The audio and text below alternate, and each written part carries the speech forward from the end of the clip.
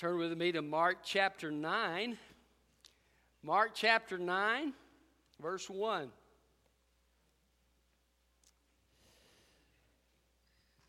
Years ago, when I surrendered my heart to Christ, I caught a glimpse of His glory, not with my eyes, but in my heart. And the Lord Jesus Christ changed me, and He is a living God. I've experienced His presence in my life. Isaiah had such an experience. He actually was in the temple, and he said, I saw the Lord high and lifted up, and His glory filled the temple. And I said, woe is me, I'm a man of unclean lips. I dwell among a people of unclean lips, and my eyes have seen the King. And of course, God says, whom shall I send, and who will go for us? And Isaiah says, here am I, send me.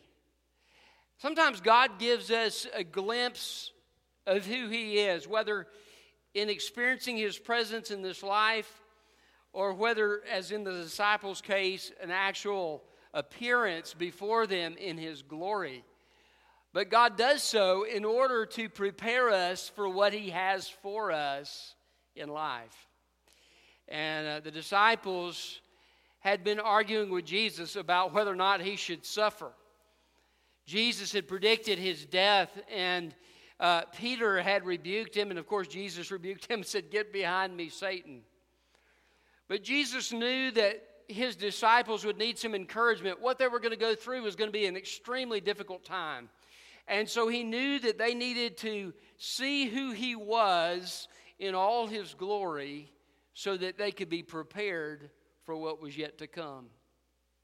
And so Jesus takes Peter, James, and John up with Him on the mountain. We don't know which mountain. Some believe it was Mount Hermon. But Jesus is transfigured or transformed before them, and His clothes become white and they're glimmering, and the glory of His presence begins to shine forth. Now, I don't believe this is the full glory of Jesus' presence. I believe this is just a glimpse, because the Bible says no one can look upon God and live. But God is showing them just a little bit of who Jesus is and all of His power and glory. And Moses and Elijah appear. How they know it's Moses and Elijah, apparently it's a supernatural thing. But Moses and Elijah are talking to Jesus. They are listening to Him and they're interacting with Him. Have you ever been in a situation where someone is, maybe they're an important person, or maybe they're well known, or they're being honored or something, and everybody's gathering around them to talk? This is what's happening. Moses and Elijah are gathering around Jesus to talk. And then the Shekinah glory cloud comes down and just kind of envelops them on the mountain. And God says to them, this is my beloved Son. Listen to Him. Not Moses and Elijah. Listen to Him. Now that's a stamp of approval right there. But God showed these disciples, listen, this may not make sense to you. What Jesus is saying may be foreign to you, but I want you to know there is somebody you need to listen to, and it's not Moses or Elijah in this case. It's Jesus. You need to listen to Him. And that's what we need to do as well. And so we need to follow Jesus and listen to Him and the specific things that He is telling us to do in His Word and through His Spirit. The title of my message is A Glimpse of His Majesty. A glimpse of His majesty. Look with me at verse 1 of Mark 9. It says, then He said to them, truly I tell you, there are some standing here who will not taste death until they see the kingdom of God come in power. After 6 days, Jesus took Peter, James, and John and led them on a high mountain by themselves to be alone. He was transfigured in front of them, and His clothes became dazzling, extremely white, as no launderer on earth could whiten them. Elijah appeared to them with Moses, and they were talking with Jesus. Peter said to Jesus, Rabbi, it's good for us to be here. Let us set up 3 shelters, one for you, one for Moses, and one for Elijah, because he did not know what to say since they were terrified. A cloud appeared overshadowing them, and a voice came from the cloud. This is my beloved Son. Listen to him. Suddenly, looking around, they no longer saw anyone with them except Jesus. As they were coming down the mountain, he ordered them to tell no one what they had seen until the Son of Man had risen from the dead. They kept this word to themselves, questioning what rising from the dead meant. A glimpse of his majesty. What does God want us to see here in Jesus' transfiguration? He wants us, first of all, to see his powerful rule. His powerful rule. Verse 1 says, some will not taste death till they see the kingdom of God come in power. What do you mean by that, Jesus? He shows them on the Mount of Transfiguration. Now, yes, there were new experiences of the power of the kingdom, Jesus' resurrection, and at Pentecost and so forth. But here on the Mountain of Transfiguration, they see Jesus ruling in power. You know, things are not always as they seem in this life, are they? Sometimes it seems like we're about to fail. And we don't fail. We have a victory in our life. Sometimes it seems like everything's going wrong, and then we find out that God was up to something we didn't even realize he was up to. For the disciples, it would seem as though Jesus was defeated, as though he was a failure, as he hung upon a cross. But Jesus was winning his greatest victory. To prepare them for this, he shows them Jesus ruling in power. This same one who would hang upon the cross is the one who is holding the universe together by his power. He's the Colossian force. All things came into existence by him and are held together by him. And all his power. He's the one before whom all of the Old Testament prophets bow. All of the angels of heaven. You remember, I always was amazed when they discussed Ezekiel's angels, you know, these fearsome beings, and they had voices so powerful that the ground shook when they spoke. They bow before Jesus in his glory. This is the power of our Savior.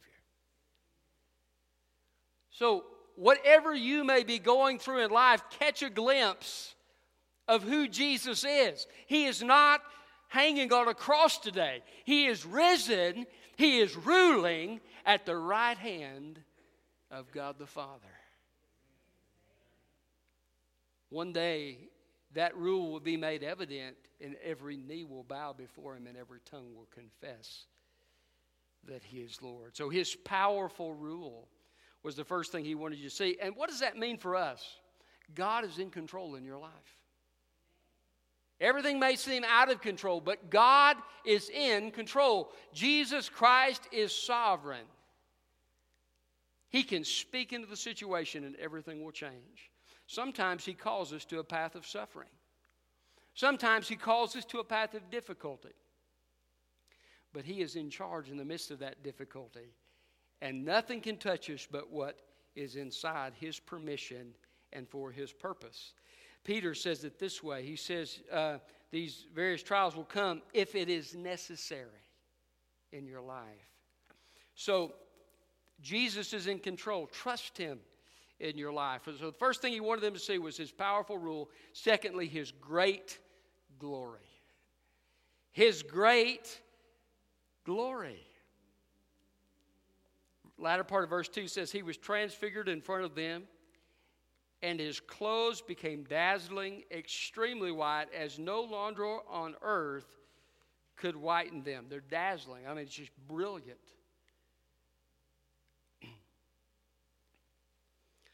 Now, the glory of Jesus is an amazing thing. Whenever a prophet in a vision saw a vision of Christ, they fell down on their face in terror.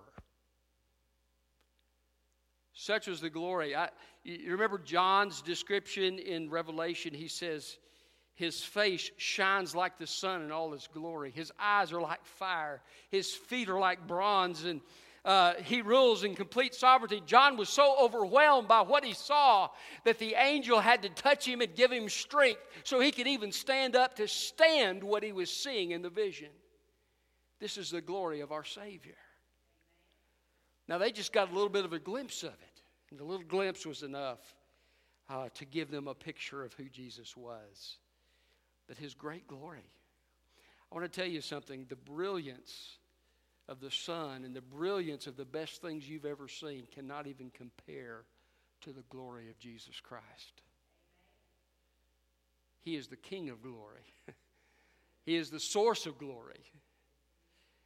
And what does that mean for us? Well, it means that Jesus is like no one else. You see, if I was in charge of your life, you might have something to worry about. Because I'm limited in what I can do. I'm limited in what I know. Jesus is not limited in what he can do or what he knows. He has all glory. All power, all glory belongs to him. And so, Jesus is in a completely different class than we are. You and I, we fail, we make mistakes, right? Isn't it amazing? You know, you grow up. I can remember when I was little thinking, boy, my dad, he's always right. Then I finally reached the age where I recognized he's not always right. It kind of blew my mind. I was like, what's this about? And but God is never wrong. He's never mistaken. He cannot fail. That song, Jesus Never Fails. I remember we heard that at a convention one time. Adrian Rogers got up afterwards. He said, friend, Jesus cannot fail. I love that. He is the glorious one, the Son of God. The fact that Jesus is in a different class than we are means that he could take care of our sin as he has promised to do. He can give eternal life as he has promised to do. He can be our good shepherd and take care of us in our times of need because of who he is. Anyone else saying, hey, listen, I'll be there for you. Well, that's a wonderful sentiment, but what we can do is limited. He will always be there for us because of who he is. So we can trust him in the circumstances of life. So a glimpse of his majesty, what does he want us to see? His powerful rule. Secondly, his great glory. Thirdly, his important words. His important words. Why do Moses and Elijah speak with Jesus? Well, the different Gospels give us some different details and so forth, which I'm not going to get into all those things. There's several reasons. But I believe in Mark's Gospel, what is being emphasized here is the fact that they show up to listen to Jesus. The irony here is huge. Here you have the disciples. They don't want to listen to what listen, Jesus, you say you're going to die. We don't want to hear that. And Peter's just the one who has the courage to say it. Everybody else is thinking it. And Peter says, Lord, far be it from you. That's not the plan of God. So they're rejecting him in what he's saying. Moses and Elijah are listening to him. There's something to be learned, disciples, right? And something for us to learn, right? Sometimes we think, well, if I listen to God, my life's going to go the wrong direction. No, your life will go the right direction if you listen to God. May not go the direction other people think it needs to go, but it will go the right direction. I found that God's plan is a whole lot better than my plan for life. And so, his important words, as Elijah and Moses listened to him, that it's demonstrated. This is what you're supposed to do, is listen to God. But as God says from the Shekinah glory cloud, listen to my son. there's another exclamation point put upon that. Jesus speaks words that are more important than anybody else's words. You can turn on the news and probably half of what you hear is a lie, and most of the rest of it is a mistake. But not so with God. God's words are completely reliable. I like what the Word of God says about Samuel. God let none of his words fall to the ground. God was sustaining him in what he said. He was a great prophet of God.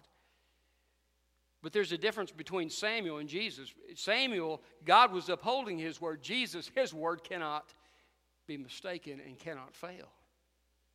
It's the word of deity. It's the word of God. Ultimately, who we need to listen to, you say, well, there's lots of people I listen to. I listen to my family. I get advice from people in my family. That's a good thing to do, especially if your family is a godly family. I get advice from wise people I know in the world. That's a good thing to do. The Bible says in the multitude of counselors there's safety. But let me tell you something. If you don't listen to anybody else, listen to Jesus. And by the way, sometimes Jesus will say the opposite of what everybody else is saying. I had that experience one time. I remember in Texas, I was going through a problem at church, and I was trying to get some wisdom, and so I was asking a group of pastors about it. There's 8 of them, and I got 8 different opinions on what I should do. Talk about confusing. I thought, well, boy, that was useless. What am I going to do with that? And so I went to God, and God told me something that none of the 8 said. So occasionally, God will lead us in a path that goes against what everybody else says, and that's okay. Matter of fact, the disciples who founded the early church are disagreeing with the will of God in Jesus' life. So be careful. Counselors are good. Counsel's good. It's wise to get good counsel, but ultimately listen to God. First of all, in His Word. The Word of God, the Scripture, is the first place we listen to God's counsel. By the way, you ought to let the Word of God correct what you believe and what you think, and you ought to let it correct the preacher. Because as much as I try to be right, I know I'm probably wrong some of the time. And you need to listen to the Word of God before you listen to me, or anybody else for that matter. And anybody who tells you to throw out part of the Word of God or all the Word of God, or tells you something opposed to the Word of God, what they're saying should be rejected out of hand. God has given us, the Bible says all Scripture is inspired by God. It's the God-breathed message from God. So, His important words come from the Scripture. They also come through the Holy Spirit who comes to dwell within us. Now, you say, well, preacher, have you heard God audibly speak? I haven't. I know some people who have, but I'm not one of them. But I have heard God speak in my heart. It wasn't an audible word I heard, but it was something that I understood that I was supposed to do.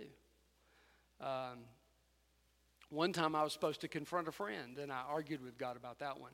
For several days, consistently, I just had this burden upon my heart. This is what I need to do. And I knew it's what God wanted me to do. And so finally I surrendered to it and obeyed. And guess what? God worked in that guy's life, and nothing that I was afraid of actually happened. It's amazing how that works sometimes. So listen to His important words. And if you don't listen to anybody else, listen to Jesus. We were talking in Sunday school this morning about just the amazing intelligence of God. And somebody mentioned that the most powerful supercomputer in Oak Ridge is not as powerful as your brain or mine. You've ever thought about that? A lot of brilliant minds get together to try to figure out how to improve computer speed and function and so forth.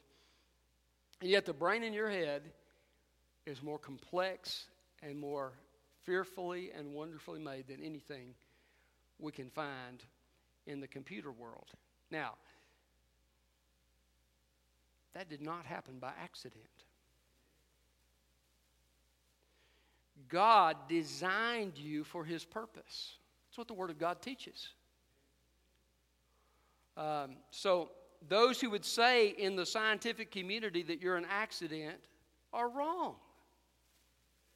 Listen to God. Listen, we may not always understand why it's right, but we can always know that God's Word is right. Give enough time for the evidence to come to the surface, and God will show what He has done. So His important words, listen to Jesus. So what does He want us to see in a glimpse of His majesty? His powerful rule, His great glory, His important words. Next, His terrifying presence. Verse 6 says, they did not know what to say since they were terrified. Now, this is an interesting word. The word phobos in Greek means afraid or fearful, but this is actually a compound word. It's ekphobos. So it's like out of your mind afraid, okay? This is like fear squared, or fear to the nth power, okay?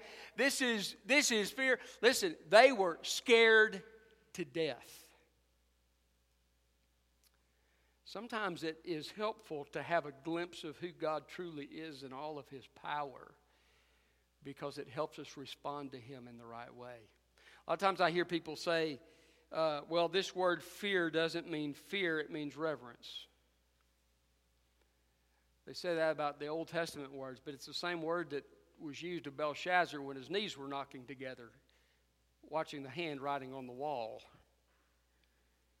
Listen, I don't believe God wants us to be terrified in the sense that we're afraid to come into His presence, because Jesus paid the price for us to enter into His presence boldly. But I do think that God wants us to have enough fear of Him to recognize who He is and His greatness and His power, and to recognize that He is able to discipline us and bring us into line if He needs to. Right? I remember when I was growing up, I knew my father loved me, but I did not want to get on the wrong side of him, okay? Because I knew what was coming next, and those dreaded words my mother would say, I'm going to tell your father when he gets home. And I did not want to hear that. Suddenly, I became very much in favor of intercessory prayer. I began to pray for myself in earnest, or plead with my mother one, probably that was more the case. But I knew that I would be disciplined, and I knew that it wouldn't be pleasant. We need to recognize, yes, we're accepted in Christ. Yes, we're not under God's wrath, but we are under His discipline. And if we veer from the path and we persist on a sinful path, God will bring His discipline into our life to bring us back. Why? Because He loves us. But they gave him just a little glimpse of who He was. Now, God's power is so great that we couldn't even look at Him and survive. Jesus is going to come back, and the Bible said in Revelation, by His brightness His enemies are slain, and by the words of His mouth. That's power. I think it's probably going to be very terrifying for the armies of the earth that are gathered around Jerusalem to see the Lord Jesus come back and to begin to speak. Boom. I went and saw the Avengers this past Monday. And they can do some cool stuff. I want to tell you, none of what they do, of course, it's all fake, but none of what they do can even compare to what Jesus can do. He can speak, and entire armies are devastated. This is the power He has. Yet He's tender with us as a good shepherd. Isn't that an amazing thought? Power under control. His terrifying presence. Why do we need to see Jesus for who He is? Because it brings things into perspective. Sometimes we are afraid of what people will say if we take a certain course of action. Or we may be afraid of consequences of making a certain choice. But ultimately, Jesus said, don't fear men who can kill the body, but ultimately can't do anything more than that. Fear God who can throw both body and soul into hell. So we need to have a perspective of who Jesus is, because if you're lost today, you need Christ. You're in a dangerous position. If you're a believer today, you need to know the terrifying, awesome power of our God so that you can have faith to step out in obedience and know that God is with you. All things are possible with God, and nothing can stand before Him. We don't have to be intimidated by the devil or his demons, because greater is He that is in us than he that is in the world. We don't have to be defeated by the unknown, because Jesus said, I'm sending you to make disciples. He's not explaining to them what's going to happen. He says, just know I am with you always, even to the end of the age. If He's with us, hey, He's got us. So His terrifying presence helps us understand that we can trust Him and that we can listen to Him and follow Him, because He's able to take care of us. And finally, I want you to see His holy purpose. His holy purpose. Look at verse 7. A cloud appeared, overshadowing them. Now, if you're a Jewish person, this would have a great significance to you, because wherever the presence of God came down in the Old Testament, it came down in the cloud. If you remember, in the wilderness, as Moses was bringing the children of Israel out of Egypt, God came down. There was a pillar of fire and a pillar of a cloud and so forth. The pillar of fire at night stood between them and the Egyptian army while God made the way through the Red Sea. Then the cloud would lift up off the tabernacle. After the tabernacle was built, the cloud came down, but it would lift up off the tabernacle. That was their cue to break camp and to move on, and they would follow the cloud. And then when the cloud would come and settle, they would again make camp. And of course we know from the New Testament, the Bible tells us that cloud was Christ. Christ was leading His people. Then when Solomon built the temple, again you see the Shekinah glory cloud come down and fill the temple. Nobody could enter the temple because the presence of God was there. And so, with the cloud coming down, what God is saying is, I am here. This is the living God that you read about, or you might have heard about before. I've come down to speak, but I've also come down to fulfill my purpose.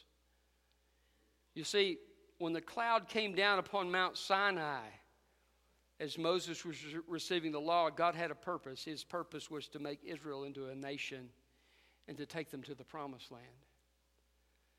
When the cloud came here, God's purpose is to send Jesus to a cross. Moses' purpose was to deliver a nation and take them to the promised land. Jesus' purpose is to deliver all humanity of all time who will put their trust in Jesus so that they can enter eternal life. God had a purpose, His holy purpose. God's presence was coming down not just to declare to them, listen to Jesus' purpose, but also to invite them into that purpose. Did you know that God didn't call you and save you so you could be comfortable? God called you and saved you to fulfill the purpose He has for your life.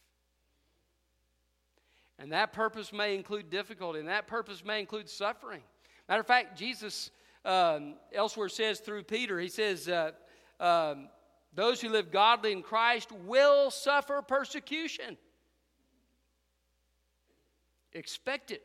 Now, the persecution we experience here in America is different than the persecution they are experiencing in other parts of the world today. But persecution will come all the same.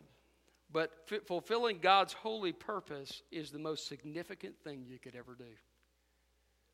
I remember when I first came to Christ, one of the things that surprised me was this new sense of purpose that I had. Because for the first time, I was God's child, and I had a God-given commission to tell other people about Jesus, and I was fired up about that. I was excited. Matter of fact, I was so excited. I was in 5th grade, okay? I was so excited. They had a track rack at the church. I grabbed the whole thing of tracks. And I went and I put a track on everybody's desk in my class. Some of them looked at me like I was from Mars. Some of them threw them away, some of them looked at them, and others, kind of stuck it somewhere, I kind of didn't know what to think. But I was just excited. I knew I had a purpose. If you could get a hold of that, the motivation in life is knowing that you can serve God and make an eternal difference for Him. Yes, we work jobs and we do other things. We have time with our families. But the most important purpose is to do and fulfill the purpose that God has for your life. And there's nothing more significant. I was listening one day to Alistair Begg, and he was sharing about his childhood and a certain teacher that he had when he was in Sunday school as a little boy. And he said, I can't remember her name, and I can't remember anything that she taught me. But one thing I will never forget, she loved us. He said, we were terrible. He said, we were terrible. He said, some of you teachers come and gripe about the kids in your class, and I know what you're talking about because I was that kid. But she loved us. And I've never forgotten it, and it was a picture to me of the love of Jesus. Can I tell you, that lady made an impact for Jesus. And, we never know what God is going to do with a little faithful, believing, trusting service in Him. He has a holy purpose for your life. Don't settle for anything less. Glimpse of His majesty. What does He want us to see? His powerful rule, His great glory, His important words, His terrifying presence, and His holy purpose.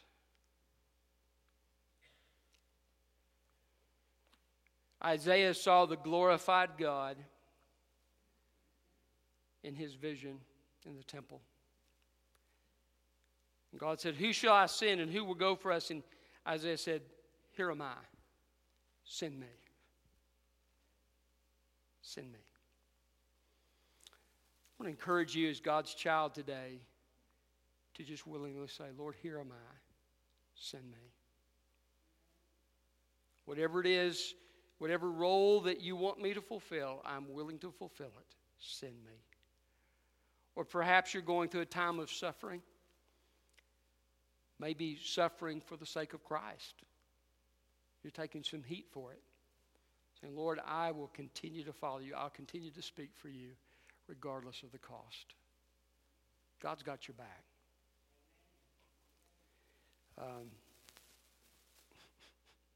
When Megan was, she had a final, well, no, it wasn't a final, it was a test in one of her math classes. And there was some weeping and wailing and gnashing of teeth going on with it. And she said, I'm so not ready for this test.